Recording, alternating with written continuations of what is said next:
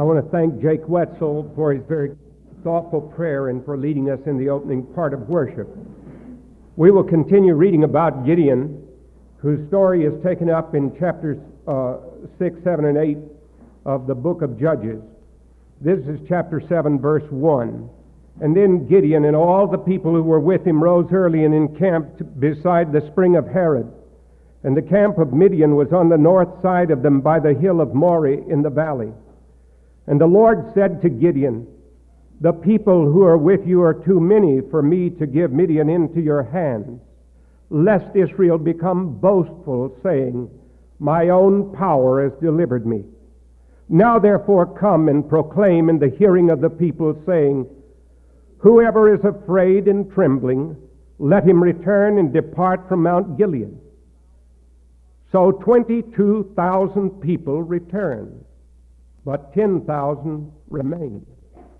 Then the Lord said to Gideon, 'The people are still too many. Bring them down to the water, and I will test them for you there. Therefore it shall be that he of whom I say to you, this one shall go with you, he shall go with you. But every one of whom I say, this one shall not go with you, he shall not go.' So he brought the people down to the water. And the Lord said to Gideon, 'You shall separate every one who laps the water with his tongue as a dog laps, as well as every one who kneels to drink.' Now the number of those who lapped, putting their hand to their mouth, was 300 men. But all the rest of the people kneeled to drink water. And the Lord said to Gideon, 'I will deliver you with the 300 men who lapped, and will give the Midianites into your hand. So let all the other people go, each man to his home.' So the 300 men took the people's provisions and their trumpets into their hands, and Gideon sent all the other men of Israel, each to his tent. But he retained the 300, and the camp of Midian was below them in the valley. Now the same night it came about that the Lord said to him, 'Arise and go down against the camp, for I have given it into your hands. But if you are afraid, go with Purah your servant down to the camp, and you will hear what they are saying. And afterward your hand will be strengthened, that you may go down against the camp.' And so he took his servant down to the outpost of the army that was in the camp. Now the Midianites and the Amalekites and all the sons of the east were lying in the valley as numerous as locusts, and their camels were without number, as numerous as the sand on the seashore.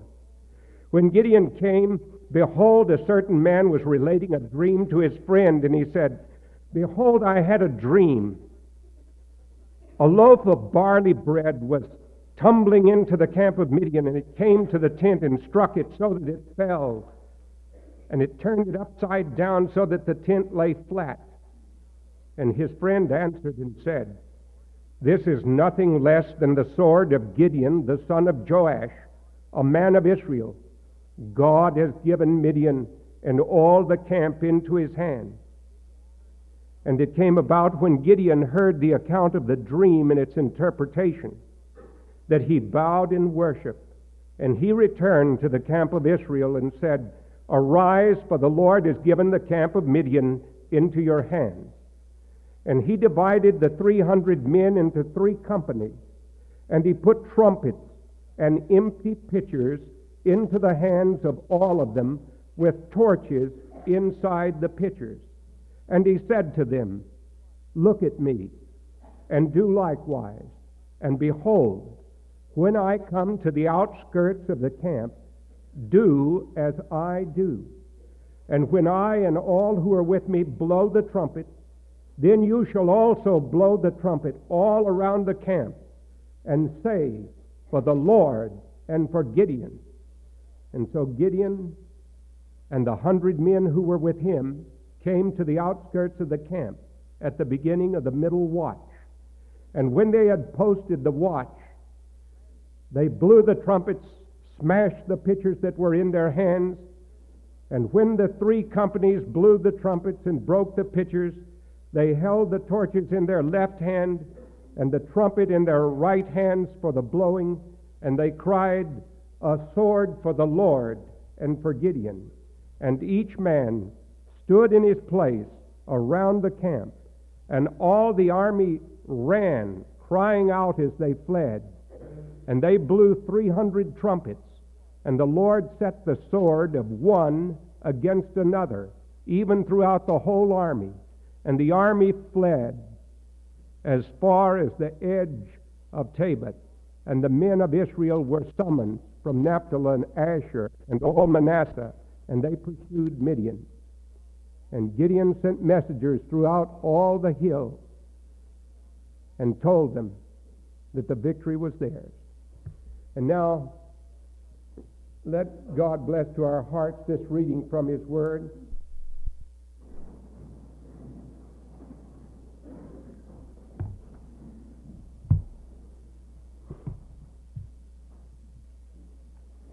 Today we have one of my favorite Bible stories. It's the story of Gideon. And as a little boy out in the church that I grew up in Texas, I love to hear our old farmer pastor preach on this important passage of Scripture. We looked for a couple of Sundays before last Sunday into great men of the faith, and Gideon's victory and his test of faith is just full of blessings for us. There are lessons to be learned from Gideon, because the Bible is so scrupulously honest in reporting those whom it tells us about. No public relations people have retouched their characters. No one else has come along to take the warts off the pictures, but they are put there just as they are. And so God wants us to learn from them. There are lessons that may be learned from Gideon that are important for us to understand today, because we live in a day that is uncannily similar to much of what Gideon faced. You see, if you go back to chapter 6 and read those first few verses, you will see what happened again and again. Then the sons of Israel did what was evil in the sight of the Lord. That is, the people of God who were supposed to be faithful to Him did what was evil in the sight of the Lord. And the Lord gave them into the hand of Midian for 7 years. Sometimes God sends trouble to chasten us and to cleanse us and to take away our evil. These people had been given much, and of them much had been required, and they had forgotten God. They thought that what they had possessed came from their own strength. And so the Lord allows Midian to prevail against Israel. And the sons of Israel made for themselves dens which were in the mountains and caves and strongholds. They had to flee from their tent villages and cities and go into caves in the earth. And for it was when Israel had sown, that is, when they had made the crops for the reaping, that the Midianites would come when the crops were grown. And they would come down and take away the produce which they had labored for, the Israelites. So they would camp against them and destroy the produce of the earth as far as Gaza, and leave no sustenance in Israel, as well as no sheep or ox or donkey. For they would come up with their livestock and their tents, and they would come in like the locust for number, both they and their camels. I wanted to get to that word, because this is an interesting invention in desert warfare. The camel. That's the long-range bomber of ancient warfare. You see, the other animals could not go so far as a camel. But when the camel came, that's why Rommel, the great German general in World War II, called his famous desert warriors the Camel Corps. Long-range strikers could come, and the Midianites and the Amalekites had the advantage of the camel, and so they could go very far and strike into where Israel was and make their raids. And so Israel was brought low. Anarchy had reigned in the land, and now we see God raising up people to restore order and a proper reverence and worship for His commandments.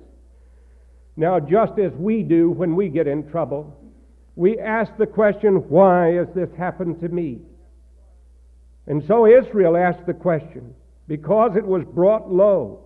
Israel cried unto the Lord. And it came about when the sons of Israel cried unto the Lord on account of Midian, that the Lord sent a prophet. We are not told who this prophet is, and I've often wondered who he was. The Lord sent a prophet to the sons of Israel, and he said to them, Thus says the Lord, the God of Israel, It was I who brought you up from Egypt and brought you out of the house of slavery. And I delivered you from the hand of the Egyptians and from the hands of all your oppressors, and dispossessed them before you and gave you the land. And I said, I am the Lord your God, and you shall not fear the gods of the Amorites in whose land you live. But you have not obeyed me. The test of faith is obedience. Jesus in the New Testament said, If you love me, you will keep my commandments. We cannot say that we belong to Him unless we are willing to demonstrate it by being obedient to Him. And so, after this, an angel. Now, when we say the word angel, we need not think of some Christmas angel with a flowing white robe and great huge wings, but the angel simply means messenger from God. A stranger came. He must have been a very ordinary looking angel, because Gideon is going to be approached by him. Then the angel of the Lord came and sat under an oak that was in Ophrah, which belonged to Joash. Joash is Gideon's father. And Gideon was beating out wheat in the winepress in order to save it from the Midianites. He was down inside a winepress thrashing out some wheat, because he didn't want the Midianites up on the hillside to see it and come rushing down and take it away from him. He was hiding there. And you know, I grew up on a farm out in East Texas. And you know, you think about a lot of things. If you have to get up at daylight and go out there in the farm early in the morning when there's dew, and we would be barefooted, and we would hoe cotton and hoe corn, and we call it chopping cotton and chopping corn. And you have to think about something all day long. You strike out at a lizard every now and then and hope for the excitement of a bat or something out there in the crop as you go along. The day gets so long. And so Gideon is beating this wheat out. It's a long day. He can't even go up outside and pitch it up in the wind so that the chaff can drive it away. And he's there beating the wheat, hidden away in this pit of a wine press. And the angel of the Lord appeared to him and said this to him, The Lord is with you, O valiant warrior. Now Gideon thought the Lord had made a great mistake. Then Gideon said to him, O my Lord, if the Lord is with us, why has all this happened to us?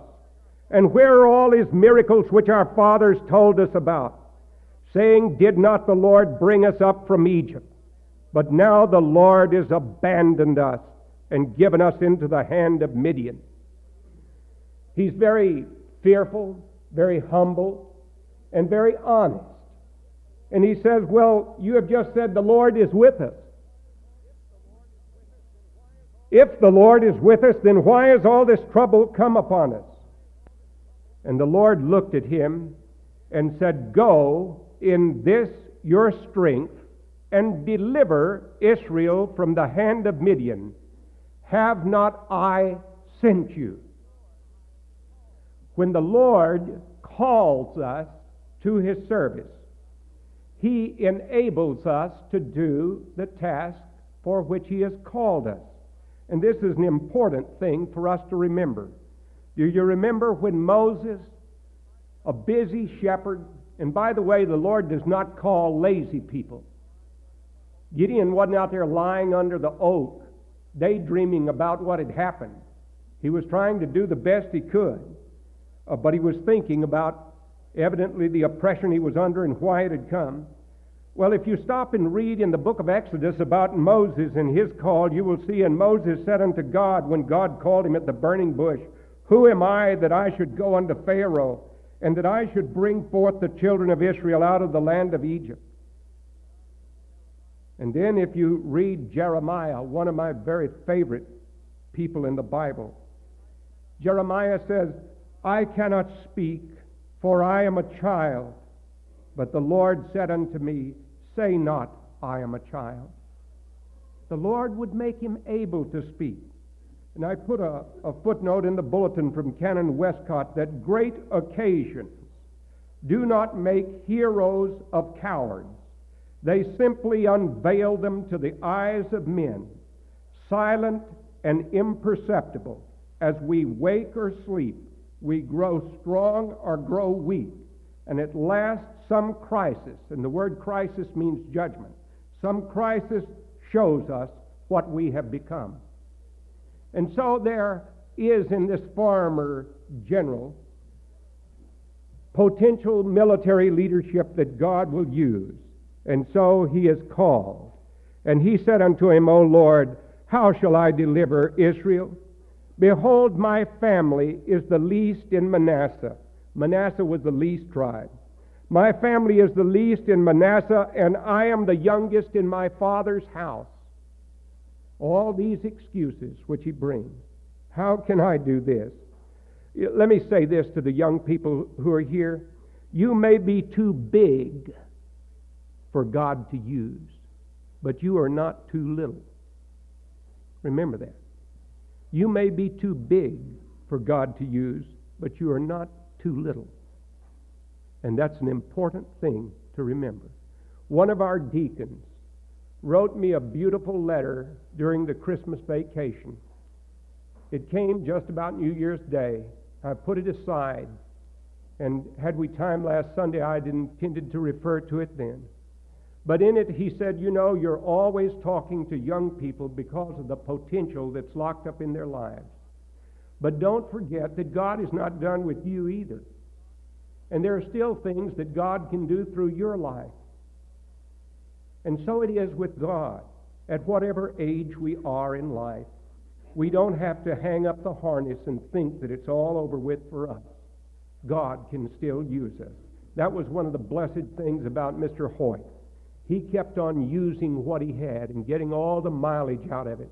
And the Lord blessed him with he was here in service last Sunday morning. And he came up to me after the service to say something encouraging, as he always tried to do. But the Lord said unto him, Surely I will be with you, and you shall defeat Midian as one man. Now Gideon's face falters a little bit. So Gideon said to him, If now I have found favor in thy sight, then show me a sign that it is thou who speakest with me. Please do not depart from here until I come back to thee and bring out my offering and lay it before thee. And the angel said, I will remain. And then Gideon went and prepared an offering, and he brought it back, and you know how he put it there? And the angel came forward and took his staff and touched the offering, and it was gone in a puff of smoke. And I noticed that the angel does not claim this for himself. The angel claims this offering from the Lord. And when this happens, Gideon has seen a sign. And he says, Alas, O Lord God, for now I have seen the angel of the Lord face to face. And the Lord speaks this time. And the Lord said to him, Peace to you. Do not fear. You shall not die. Do you remember when the young Isaiah comes up to the temple in the year that King Uzziah died? The king that was powerful in authority and majesty was dead of leprosy, the most loathsome of diseases. And Isaiah, the young debonair young prophet, comes up to the temple of the Lord, heartbroken and crushed. And he receives a vision from God. And the first expression that he says is, I am undone, for I am a man of unclean lips, and we have so much filthy talk and filthy books and filthy television and filthy movies. I am a man of unclean lips, and I dwell in the midst of people of unclean lips. And mine eyes have seen the King, the Lord of hosts. And what does God do? God sends one of the seraphim to go and take a coal from off the altar. And that altar prefigures Calvary and the greatest of all sacrifices that will be made to take away sin. And that burning coal cleanses the lips of Isaiah. And then the Lord enables him to go and speak. So after the call, there must come the cleansing. And the cleansing has to come here to Gideon. Gideon has had a vision of the Lord, and now a cleansing must take place. And so Gideon knows what has to be done. You see, Gideon's father and his family had gone after other gods. They were syncretists. That's a big word that says Confucianism is all right, Buddhism is all right, Mohammedanism is all. Just mix all these religions together and make them pretty, and you bow down and worship it, and that's it. That's the biggest lie on earth. Quote me to anyone you want to. That's the surest road to hell you'll ever take. The book does not teach any such thing, and you know full well it does not. You just invented your own religion when you go that route. And if you think it works, then you try dying and coming alive in 3 days to prove it. Here the Lord Jesus Christ teaches us. Here God Almighty teaches us. This is God the Father teaching us through His servants in the Old Testament. And He's teaching us that He is very intolerant of other religions. Very intolerant. Now we can be kind, but there's a difference there. We must stand up for the truth. And so, in this particular case, they were worshiping Ashtaroth and Baal. These people of Israel, they didn't destroy the altar of God entirely. They just wanted to put some more altars in there with it. And that's exactly what has to be cleansed away. And so Gideon is told to take your father's bull and a second bull 7 years old and pull down the altar of Baal which belongs to your father and cut down the Ashtaroth grove that is beside it and build an altar to the Lord your God on top of the stronghold in an orderly manner, and take a second bull for a burnt offering. And then Gideon took 10 men of his servants and did as the Lord had spoken to him. And it came about, because he was too afraid of his father's household, that the men of the city that he did this by night. And when the men of the city arose early the next morning, behold, the altar of Baal was torn down, and the Ashtaroth which was beside it was cut down, and the second bull was offered on the altar beside it. And they said one to another, who did this thing? And when they searched out and inquired, they said, Gideon, the son of Joash, did this thing. They said, he's been acting awful strange lately. He's been going out in the woods with his Bible praying. And so they went after Gideon. And Gideon's old farmer father has a lot of common sense that surfaces because of the inspiration of his son and protesting this evil worship and idolatry to which these people have fallen into. They came to Joash's house and they asked for Gideon because they wanted to put him to death. And Joash said to all who stood against him, will you contend for Baal, or will you deliver him? Whoever will plead for him shall be put to death by morning, but if he is a god, let him contend for himself. Now what that says is simply this. You have come here to jump on my son because he cut down the altar to Baal and Ashtaroth. Well, isn't your God big enough to take care of himself? Now, a farmer can understand that kind of language. A few years ago, someone told me about a minister who came into a certain a church in the mountains here and started preaching that there was no hell, there was no heaven. That it didn't make any difference what you believe. And so the farmer congregation that he had just began to dwindle down and go away. And this man went out to try to bring the people back to church, and they said, well, preacher, we got this thing figured out. If what you say is true, there's no use to go to church. And if what you say isn't true, then we're going to go to hell for listening to you. So there's no use in going. Well, this is exactly what this common sense farmer propositions them with here. Well, after this, of course, you know the story of what takes place. How God has strange strategy. God's strange strategy is this.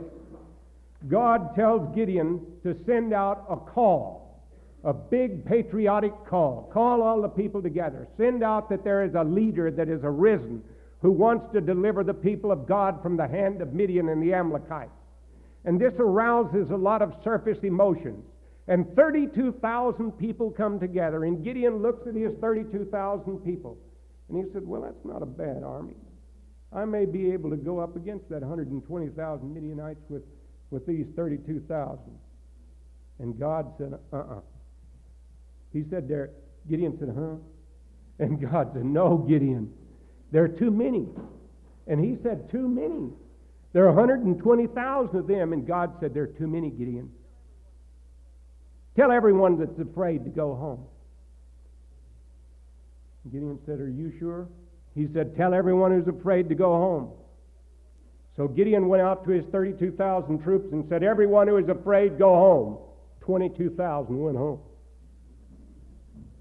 Gideon looked at his 10,000 and he said, well, maybe we can work out something with 10,000, but that's all I've got left. And the Lord, in that marvelous logic of his, says to him again, in his strange strategy, the people that are with thee are still too many. And again Gideon has to reply, huh? Still too many? And God says, yes.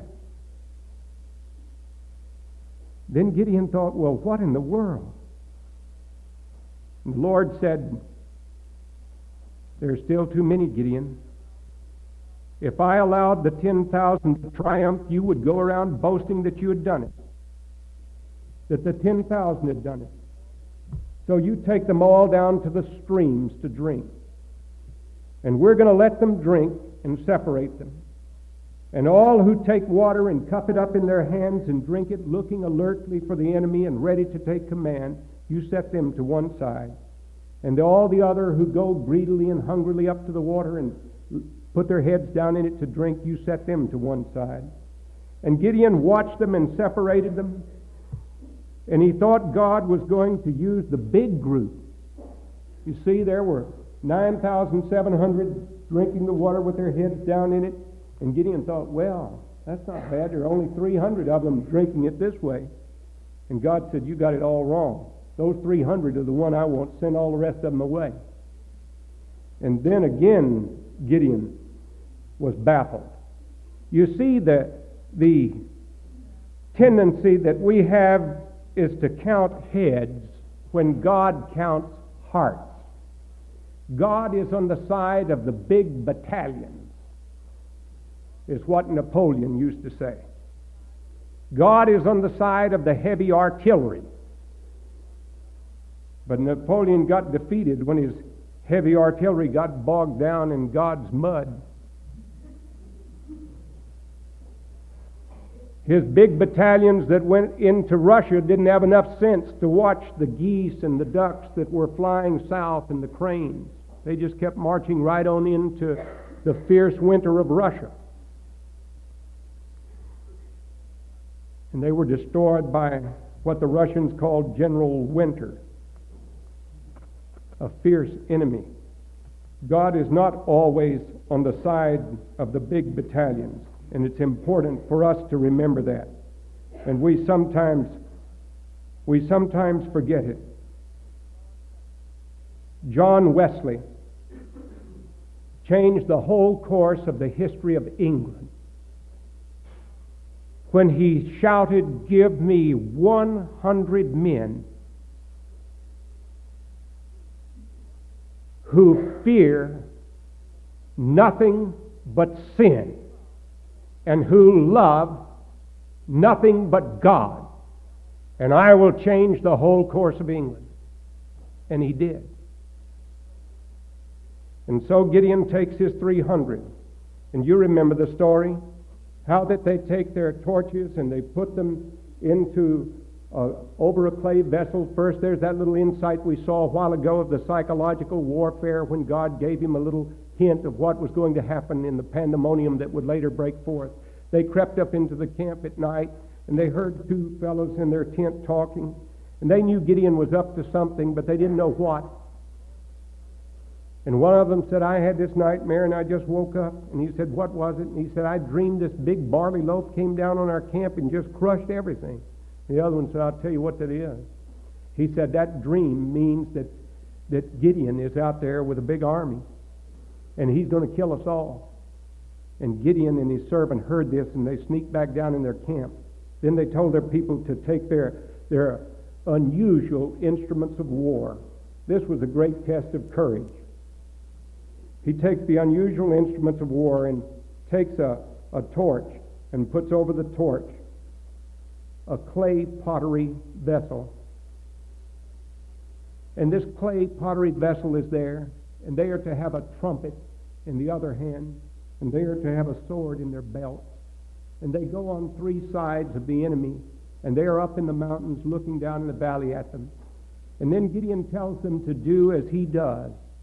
And at the signal, the strike is given, and that clatter of pottery must have been tremendous. Any of you who live up on the side of the hill, you can hear the noise of the valley and Interstate 40 and the trains and the people driving up and down Assembly Drive. Well, when those 300 vessels all broke at once, that must have really waked up the camp of Midian in a hurry. And then the light from all of those torches flashed everywhere. And then the trumpets all blew, 300 of them at one time. And the enemy got up and began to kill each other in the pandemonium that broke loose. They heard the shout, the sword of the Lord and of Gideon. And they were defeated and routed and chased clear out of the land. And the Lord had given them a great victory. And it tells us that the Lord can give us a great victory today too. That victory comes by faith. The 11th chapter of the Epistle to the Hebrews tells us of faith that's in Him, that's in the Lord. I wonder if we have that faith to stand up for the Lord today. I wish I could say that this were the end of the story of Gideon, that he had a call, that he had a great cleansing, that he had great courage to go up against the enemy. But there's a fourth C there, and that ended his life on a sour note. He compromised. He compromised. After a time, he began to want some of the glory for himself, and God will not share His glory with another. Every time I ever said a word of praise about Mr. Hoyt, he would almost stand up to refuse to hear it and disclaim it. He wanted God to receive all the praise and the glory for his life. Well, Gideon made the mistake of wanting some of the glory for himself, and so an ephod was made, apparently some strange figure that was to represent a symbol of God, which was strictly something even Gideon put on. And he wanted it for himself. And this led to his undoing, and he led his people wrong in the compromise. But I'd much rather have had the end of my life to be like Mr. Hoyt, to leave this life faithful to Jesus. And with this, I want to close by taking an old book that was written about 1915 by a man who used to speak down here in Anderson Auditorium. And in it, there's just a little thing in closing called The Branded Brow, which I think speaks so well about our friend who went yesterday to be with Jesus. Will you listen carefully as I read this? I shall begin this story, and it's a true one, with a Sunday evening. There is an old minister who has just returned from the church. and he has sunken down, tired out, into the armchair beside the fireplace. His little granddaughter, Marjorie, has been allowed to sit up late on this Sunday evening so that she might have a talk with her grandfather before she goes to bed. This was the treat of the week, and not to Marjorie alone, for the old minister knew nothing that made him happier or refreshed him more after the arduous labors of the Sabbath in the pulpit than to take his wee lassie upon his knee and let her talk to her heart's content. But this evening her tiny brow was clouded. A problem baffled her. "What's the matter, lassie?" asked the minister. "I've been reading," she said, "Grandpa, about heaven. I've been reading about heaven while you were at church tonight. And there's one thing I cannot make out. My Bible says that there will be no sickness nor sadness in heaven, and I like that. And it says that those who are there shall never hunger nor thirst, nor shall there be any more pain. And I understand that. But it also says his name shall be in their foreheads." What does that mean, Grandpa? Who will write the name of Jesus on their foreheads? Why, they will write it themselves, of course, lassie. Write it themselves, Grandpa? But how? Why, Marjorie, every day we are writing the names of our masters on our foreheads. Some people make a sad mistake and serve sin, and sin stamps its seal on their faces. Some serve care, and care brands their foreheads. Health and anger and hate and love and jealousy and joy all set their marks upon the faces of those who follow them. And Marjorie, those who love the Lord Jesus and walk with him day by day and do his will, they write the names of their dear master in their foreheads, and they cannot help it. And Marjorie looked up lovingly at her grandfather's face. She looked at the shock of silver hair. She looked into the deep, kindly, loving eyes. She gazed tenderly upon that splendid face. And then she cried, "I think I understand now, Grandpa." And she flung her arms around him and kissed him and scampered off to bed. Let us pray.